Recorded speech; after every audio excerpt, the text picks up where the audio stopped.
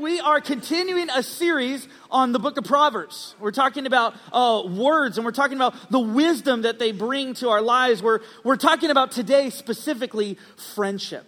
In fact, we're talking about what great friends do. And before we jump in, I want to tell you, I know two things about you.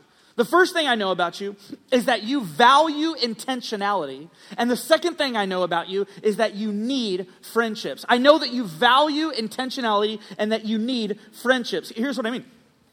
I know that you value your mechanic being intentional, right? I mean, you hope that when you go and you take your car into the shop, that your mechanic is going to be intentional enough to really look over your engine, to really look over the body of your car, and to discern what it is that your car needs work on. I know that you value intentionality. I know that you value, as we're even beginning to think about like tax season coming up, I know that you value your tax person being intentional with the numbers, right? I mean, your hope is not, hey, just do whatever you want, write in whatever you want. I don't care what the IRS says. It's going to be okay. No, you really do value intentionality.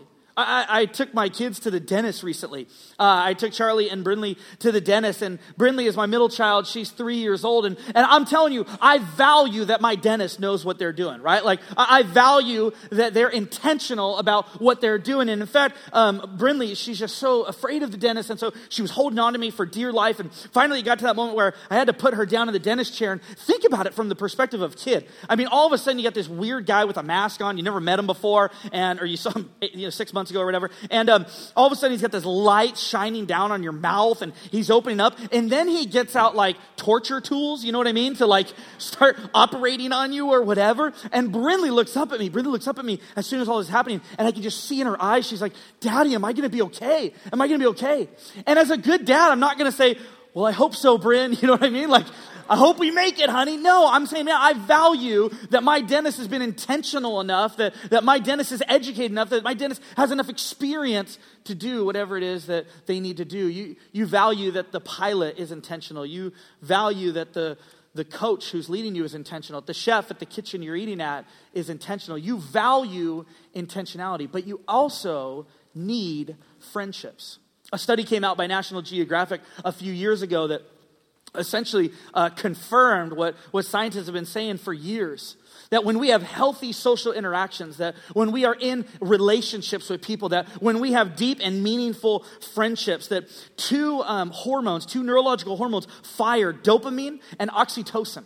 That these neurological hormones, they fire, and it's really healthy for us. It's really important for us to have those. And in fact, they even found that when they studied teenagers' brains, they found that teenagers need this even more so. That teenagers need really healthy, accepting, loving, belonging friendships where they know that they are cared for and loved. And in fact, what they discovered is that whenever a teenager's brain is put under the microscope and that teenager does not feel loved, does not feel cared for, does not feel like they belong, that when they sense they've been rejected or left out or abandoned, that the same neurological pathways that are firing when someone is afraid for their life are the same neurological pathways that are firing when they feel rejected or like they don't belong or they've been forgotten. You see, God created us to need friendships. The author and psychologist and therapist Henrik Cloud, he has this quote. He said, our brains need three things to survive. They need glucose, they need oxygen, and they need relationships. And every time they've studied brains of people who didn't have meaningful relationships, who didn't have relationships where they were vulnerable and honest and that mattered to their lives, what they found in their brains is that there are dark parts where there should be light. That literally brains under a microscope do not look good when people don't have meaningful relationships. And because you value intentionality and because you need friendships, this morning what our hope is we hope to, through the words of Solomon and through these Proverbs, we hope to bring those two together and say, what would it look like to be great friends? What does it mean to be great friends? Because here's what we know about friendship, and if you're into the note-taking, maybe you can jot this down in your note. Great friendships don't just happen, they are intentionally built. Great friends don't just happen, they are intentionally built. And here's where wisdom comes into play. Maybe you're like, well, how does wisdom fit into this? Here's what's interesting, and maybe you've made this same observation.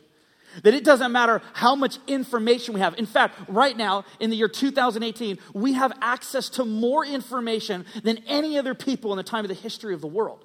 I mean, we have so much access to so much information, and yet you've seen it just like I have. People who sometimes have the most amount of information make the most ridiculous mistakes and can't seem to get their lives together, and it's because this is true.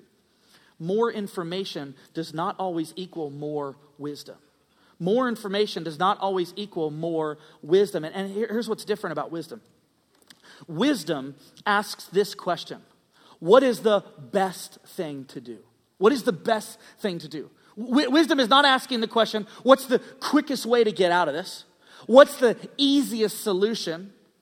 Wisdom asks the question, what is the best thing to do? And you can have all the information in the world and yet still have to answer the question, what is the best thing to do? I remember Sarah and I, early on in our marriage, we were part of a church that had an early Easter sunrise service. And we'd wake up at 3:30 and meet a group of students really early at this field and put on this service for our church. And it would end at about 8 a.m. and we'd all go have breakfast and then come home. And I remember just by 8 a.m., I mean, we were so wiped. We were so tired. And so on this Easter sunrise, on this Easter day, we decided to take a nap.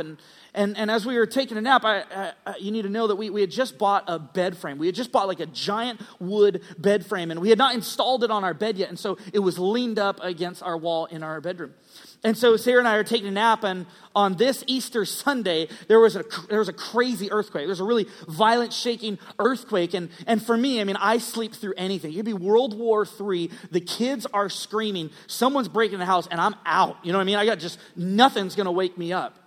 Sarah wakes up at just about anything. And so we're laying there, and all of a sudden the bed frame against the wall starts shaking because of this violent earthquake. And it's so loud and it's so overwhelming that I actually wake up, and maybe you've been in that moment where you were in a really deep sleep and then you woke up and you're not all the way there and you're trying to like get your bearings and figure out what's going on around you. Well, that's exactly where I was when this happened. As soon as I woke up, I saw Sarah shoot out of bed. Like she just lunged out, like just sat up on bed, and she said this. She said these two phrases. The first one she said is this. She said, "Come, Lord Jesus."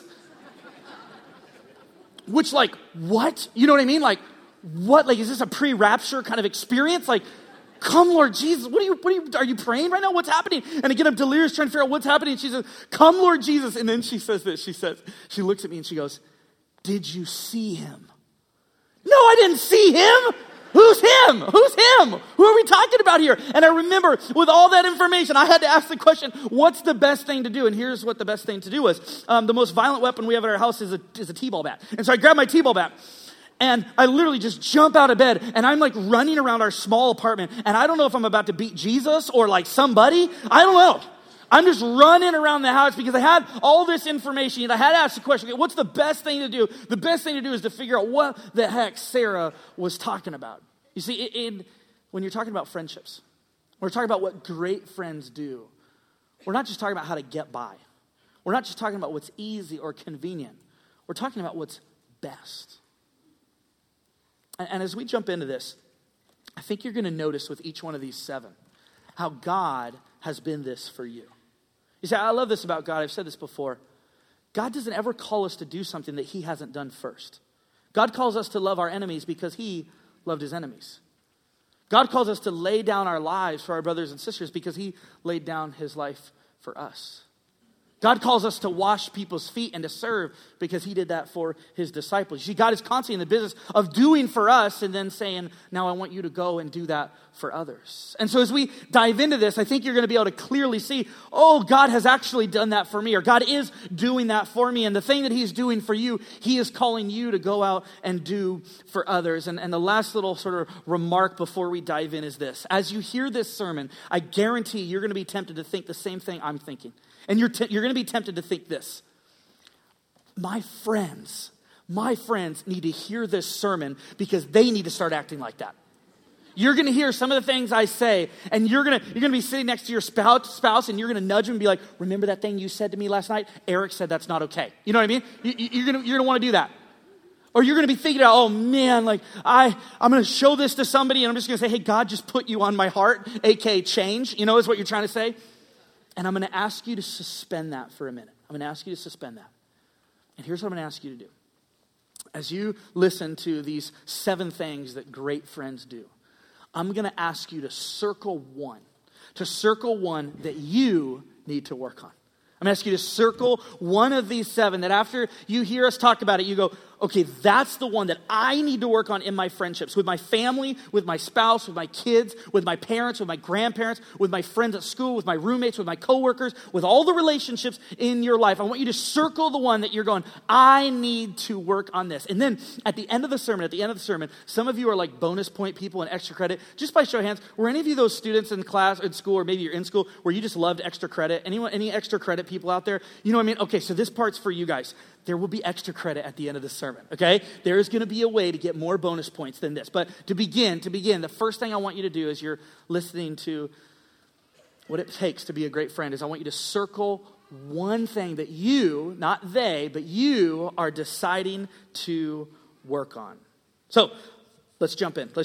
Great friends do this. Number 1 is this. This is the first thing that great friends do. Great friends are committed to each other. Great friends are committed to each other. Proverbs 18:24 says this. One who has unreliable friends soon comes to ruin, but there is a friend who sticks closer than a brother. I remember the very first life group that I was ever a part of. In fact, Justin and Tina here on the front row, they invited me to be a part of this life group. And Sarah and I had never been a part of a life group before. We had just been married, and we didn't know them, and we didn't know any of the other people. And I remember we showed up to the very first life group, and we sat there, and after we left, I remember this conversation in the car. Sarah and I said, I'm not sure if we're going to like these people. No offense, right? I'm not sure if these are going to be our people. Sometimes they have some different interests than us. Some of them are not in the same stage of life as we're in. And I just remember thinking, I'm just not sure that these are going to be our people. And we kind of talked about it. And then both Sarah and I, we made a decision. We made a decision that changed our lives. We had one quick moment in our conversation in the car that has affected us for the last 8 years. And it was this. We said, you know what? Let's commit to these people. Let's commit to them. Let's just make these people our people. I think they're kind of crazy, but let's just do it. Let's say these are going to be our people. And in that moment, we made a decision. We said, when life group is showing up, we're going to commit. We're going to be there. That when we're thinking about who we're going to hang out with and the friendships we're going to build, we're going to invest in these people. And we're going to commit to these friendships. And what has happened in our marriage and in our lives is nothing short of a miracle. I mean, you guys, because of these people and because of the life groups that I've been a part of, God has spoken to me in ways that I don't think he could have spoken to me in any other. God has challenged me on things. God has encouraged me. God has inspired me. God has called me. I mean, God has done such a great work in Sarah and I's marriage as we've come to these people and said, hey, you know what? We're hurting right now and we need some help. And they have prayed for us and given us resources and support. That when we had some health issues with our middle child, Brinley, it was these people who provided meals for us and cared for us and prayed for us. You see, it's been these people who have sat me down and said, Eric, you're an idiot and you're goofing up, man. And it's these people who have said, Eric, you're not that much of an idiot. We love you. We're here for you. I mean, it's these people who God has used to change my life because we have been committed to them and they have chosen to be committed to us. And it's because this principle is true. On our worst day and on our best day, they have said to us and we have said to them, I'm not going anywhere. Maybe some of you have never experienced the joy of being in community, of being a part of a life group. And you guys, you are at the perfect time in history here at Purpose Church to experience that because we are launching in February. We are launching into a brand new series that you heard Pastor Glenn talk about, and it's called Unexpected Joy. And out in the lobby, you'll see Pastor Greg and a few out there at a table. You can buy one of these books for $10. Pastor Glenn has said that if you can't afford it, like he'll pick up the tab. So I'm just going to keep saying that. He'll pay for it, whatever. Just go get one of these books. Go get one of these books because this is going to help you. This is going to help you walk through the book of Philippians with us. But not only can you get a book out there that's going to help you in your study, but you can actually sign up to be a part of a life group. And if your life group is your life group already is together, I would encourage you to go through this. And if you're not in a life group yet, we are starting new life groups. And so my challenge and my encouragement is as you leave this room to go and to think about what would it look like to choose to be committed to a group of people. And what if God could do an amazing work in our lives, in our marriages, in our friendships. So I want to encourage you to show up. I want to encourage you that as you're thinking about what it means to be committed, it means when you say you're going to be somewhere, you be there. That when you tell somebody you're in, you're in. Choose to be somebody who shows up and who is committed. Because when you can look at somebody else and on their worst day and on their best day, you can tell them, I'm not going anywhere. That's a powerful thing. And some of you have marriages or friendships or family relationships where you know that. I mean, you've been at your very worst, and your family in actions and in words has said to you, I'm not going anywhere. And you know that when you're in that kind of relationship, when you're in that kind of friendship, there's all of a sudden all of this freedom and all of this room for God to do a great work in your life, for God to reveal something into you, for God to encourage you with something, for God to say something that he's been waiting a while to say, that you're just at the right time to hear. And so the first thing that great friends do is great friends are committed to each other. The second thing they do is great friends are trustworthy. Great friends are trustworthy. Check out what Proverbs 11 verse 13 says. It says, a gossip betrays a confidence, but a trustworthy person keeps a secret. Why does a gossip betray a confidence? Because gossip never stays secret. I mean, gossip will always get out. And here's why. It's because gossip is Satan's favorite poison. I mean, it's the poison he loves to use more than any other poison to destroy relationships, to bring about division. You see, if we're truly going to be great friends, we got to choose to be trustworthy. And here's the thing about gossip. The reason we gossip and the reason we like to gossip is because gossip creates a quick connection with somebody. As you're talking about somebody behind their back, all of a sudden you feel like you have this intimacy with this person. It creates this quick connection really quickly, but it will always crumble and it will always fail. But the thing about being a trustworthy person, the thing about being someone that people can trust, is that when the way in which you relate to other people is through trust, you will build relationships slower. It'll take a little bit longer to build relationships, but those relationships will last. Those relationships will stand the test of time. And maybe it's something else that somebody did to betray you. Maybe somebody said they would do something and they didn't do it. Maybe you had all these hopes in this relationship and it crumbled. And here's the thing about relational wounds, is that relational wounds oftentimes last a lot longer than physical wounds. I remember when I was in the fourth grade. I mean, this is like 21 years ago, when I was in the fourth grade. There was a girl who sat across from me. Her name was Brittany. And this was before Sarah. I mean, before Sarah, there was Brittany. And I was crazy about Brittany. I thought she was amazing. And I remember I was sitting across from Brittany as a fourth grader, and our teacher, Miss Mayflower, she decided to kind of pair us up, and every like 3 or 4 weeks we'd switch seats, and on this rotation I was sitting across from Brittany, and I thought she was absolutely amazing, and then Brittany did the most amazing thing possible. She started to play footsies with me under the table, right? You've been there. I mean, you remember the first time you played footsies, right? Like all of a sudden I was filled with all this joy, and I said, this is the woman I'm going to marry. I mean, it's happening, right? And then Brittany invited me over to her house, and I remember jumping in the minivan, and I didn't care that my mom was coming. I mean, that was just awesome. You know what I mean? Like, cool, my mom and Brittany, this is great. And so I'm getting in the car, and we go over to Brittany's house, and we're hanging out and having fun. Her parents are there, and we're just talking, whatever. And I thought Brittany and I just had this amazing relationship, right? Well, then a few weeks later, Miss Mayflower decides to switch up the rotation. And all of a sudden, I moved from being across from Brittany, and all of a sudden, David Pike sits across from Brittany. I hated David, and David is sitting there across from Brittany, and I'm over there, and I look, and guess what I see happen underneath the table? Brittany and David are playing footsies again. And I'm going, are you kidding? I remember my heart was broken. You guys, this was 21 years ago. And I'm telling you this story right now as a 30-year-old man. This is 21 years ago. Because you know what I know to be true? Relational wounds stay with you. Relational wounds hurt. So let's choose to be the kinds of great friends who can be trusted, who can be relied on. Number 3, great friends address conflict, not avoid it. Great friends address conflict and not avoid it. Proverbs 27 verse 6 says this: wounds from a friend can be trusted, but an enemy multiplies kisses. You see, you will have conflict. I mean, Jesus said it, right? He said, you will have trouble in this world. Like, that's not a solution that comes when you start following Jesus. You don't have any trouble anymore. You will have trouble for the rest of your life. You will have trouble in some measure. The question is, when you have conflict with somebody, when there's some kind of tension, will you be somebody who avoids the conflict, or will you be somebody who addresses it? You see, if you choose to address it in honesty and in humility, you can actually resolve those conflicts. And it may be really scary, and there may be some really challenging conversations, but as you choose to address it instead of avoid it, I believe you're going to be able to do something that Pastor Glenn has taught us as a team, and he actually spoke about it last Sunday. If you missed his sermon last Sunday as he opened our series, you've got to watch that. And one of the most amazing principles he's taught us as a church and our leadership team is the principle of the buckets. That you, whenever you go around, you have two buckets with you. You have a bucket of water and you have a bucket of gasoline. And when a conflict arises and there's some kind of fire, you can choose to either pour gasoline on that fire, or instead you can put that fire out. You could choose to use your bucket of water to put out that fire.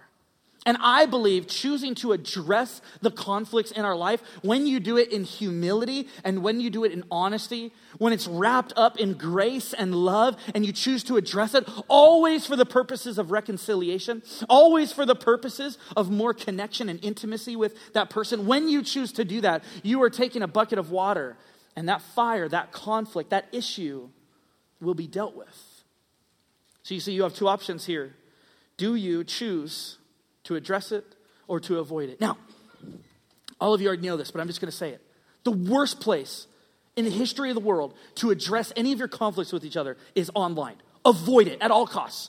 At all costs. Social media is not the place, it's not the environment to air out your frustrations with everyone else. It's not effective. Nobody else likes it. People unfollow you. It's no good for you. It's just no good. So avoid it on social media and instead choose to go directly to the person. Number 4 is great friends make each other better. Great friends make each other better. Check out what Proverbs 27 verse 17 says. As iron sharpens iron, so one person sharpens another. This is one of the coolest things about following Jesus. Is that when he was leaving planet Earth and he was entrusting his disciples with this message, what he said to them is he said, disciples, go and make disciples. You see, God's grand vision and dream and plan for your life is not that you would just soak up all the Bible knowledge you can, that you would become an expert in all the original languages, that you would be the Bible answer man, you would have all these answers. That is not only God's desire for your life. Of course, he wants you to do that. And of course, he wants you to grow in that relationship. But God desires that you would be a disciple who goes and makes disciples. That you would be a follower of Jesus who goes and helps others follow Jesus. This is why one of our core values here at Purpose Church is found people, find people.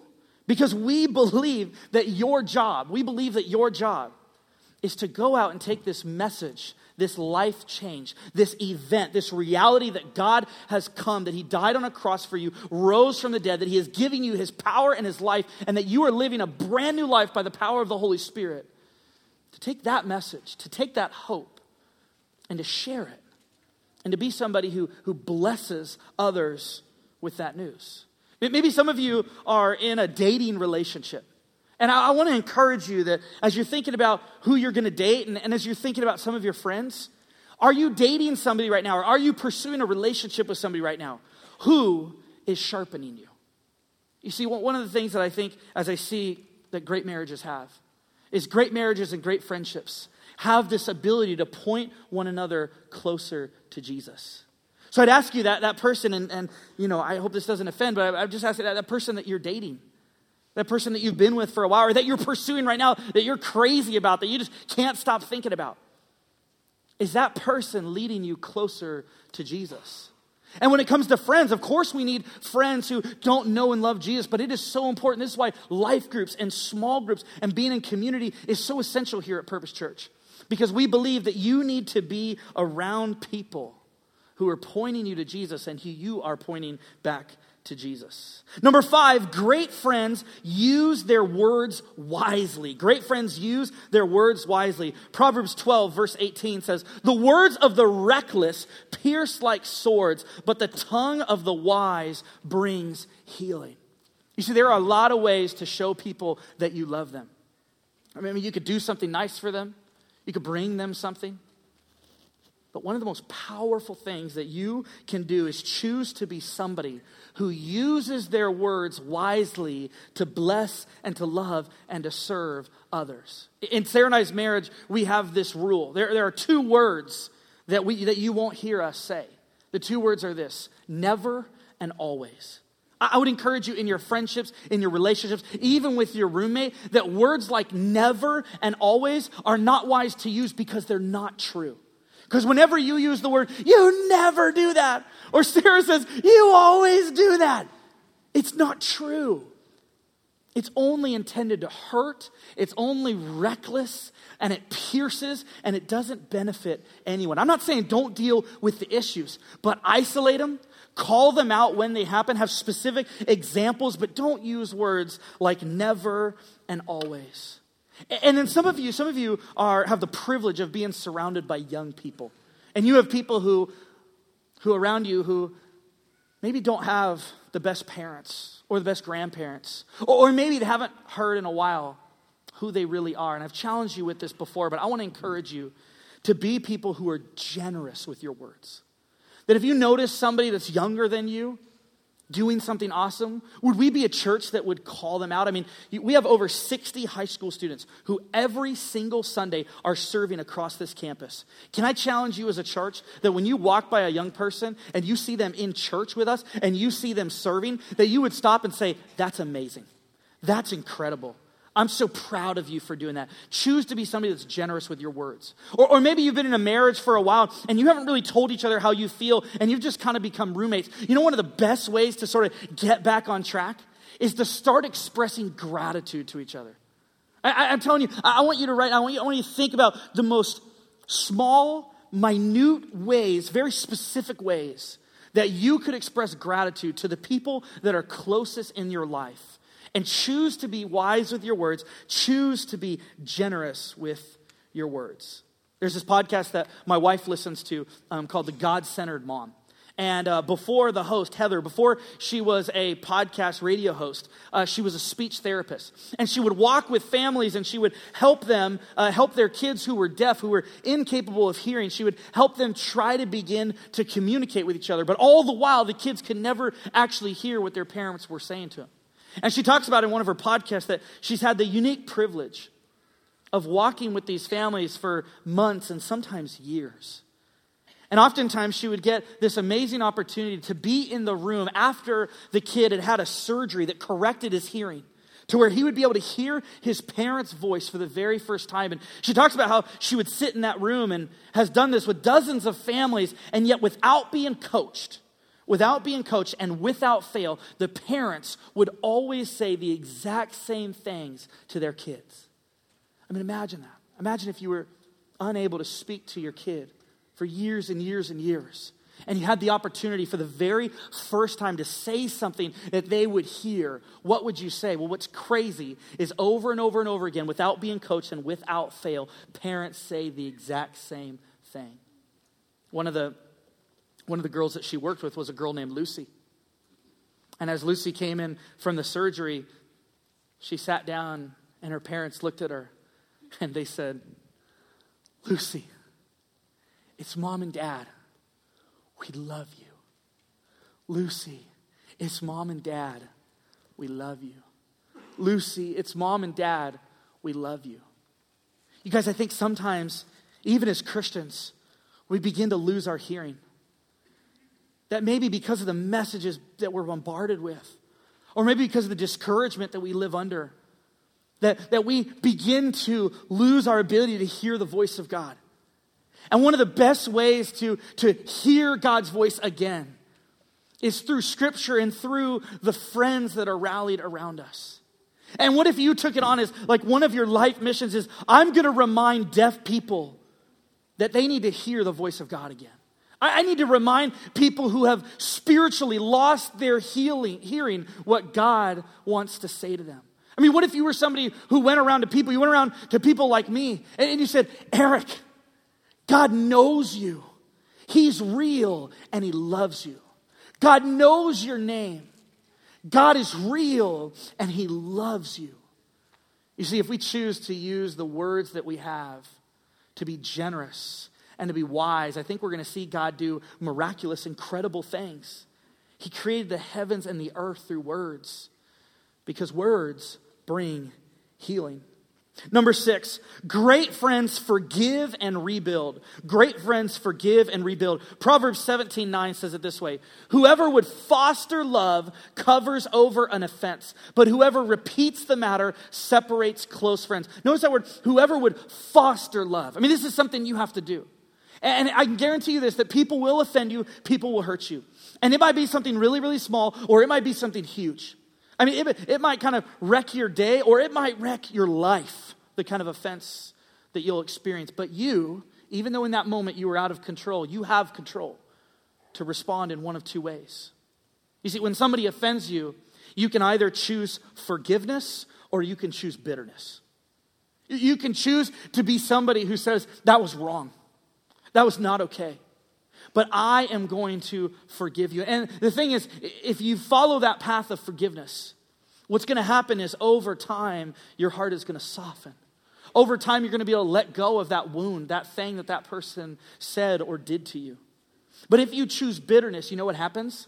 Every single day, like Groundhog's Day, you wake up in the same place. You wake up just as bitter, just as hurt, just as jaded, just as resentful. And you're holding on to it because you want them to feel the pain, but are they the one feeling the pain, or are you the one feeling the pain? My mother-in-law is one of the most incredible examples of this. When she, one day when she was driving to a birthday party, she was actually in the passenger seat, and her husband Pat was in the driver's seat, and behind Pat was Sarah's oldest sister, Kristen, and to the left of Kristen was Sarah. Sarah was 1.5 years old at this time. And they were driving in the afternoon to a birthday party, all 4 of them as a family. And on the way to the birthday party, a drunk driver who was 4 times the legal limit ran a red light and T-boned them on the driver's side. The drunk driver got out of the car totally fine and had no idea what had happened. I mean, he was just so drunk that had no idea what was going on. Well, what had happened is instantly, Sarah's dad, Pat, and her older sister, Kristen, were killed. Sarah's mom and Sarah were rushed to the hospital, and Sarah, as a baby, had surgeries and broken bones, and her mom, still 30 years later, her mom still lives with chronic back pain. Well, a few months after this tragic, horrific experience, it came time for the trial. And at the end of the trial, there's an opportunity for the victims to stand up and speak. And Sally, my mother-in-law, stood in front of all those people. And she looked at the man who took her husband and her oldest daughter in the blink of an eye. And she looked at him, and with tears in her eyes, she said, I forgive you. I forgive you. Now, some of you have maybe met Sally, and you might meet Sally. And if you meet her, you'll instantly think, this woman has never had any problems in her life. I mean, she is so full of joy. She is so full of life. She's a prayer warrior. I mean, she's constantly encouraging me. She constantly texts me. She's like, Eric, you're my favorite preacher. I mean, she's just awesome. She's such an incredible, incredible woman. So full of joy and life. But then you find out about her story, and you go, how? How when your husband and your daughter were taken from you? How could you be like that? And it's because as painful and scary as it was, Sally, in the most critical moment of her life, chose forgiveness over bitterness. I don't know what you're bitter about right now, but I know your bitterness is not going to make you better, and it's not going to help you. And so I want to encourage you to choose to be somebody who forgives and who rebuilds. The last one.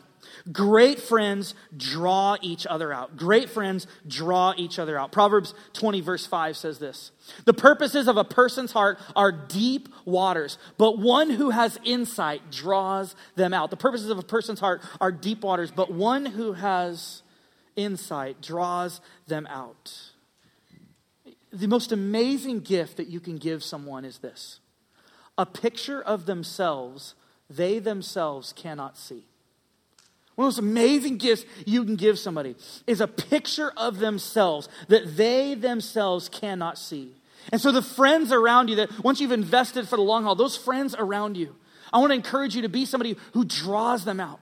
That God may be calling them to do something, to take a risk, to try this, to go there. And maybe they're nervous about it and they're worried. And God's waiting for you to be the person that draws them out and to give them a picture of what you see that they themselves cannot see. Well, as the worship team is coming back up and as we're wrapping up, I told you that I had some bonus points for you. I told you that there was some extra credit. And here's the extra credit. You've taken up to this point and maybe circled the one great thing that you want to work on, the one thing that you're committed to working on.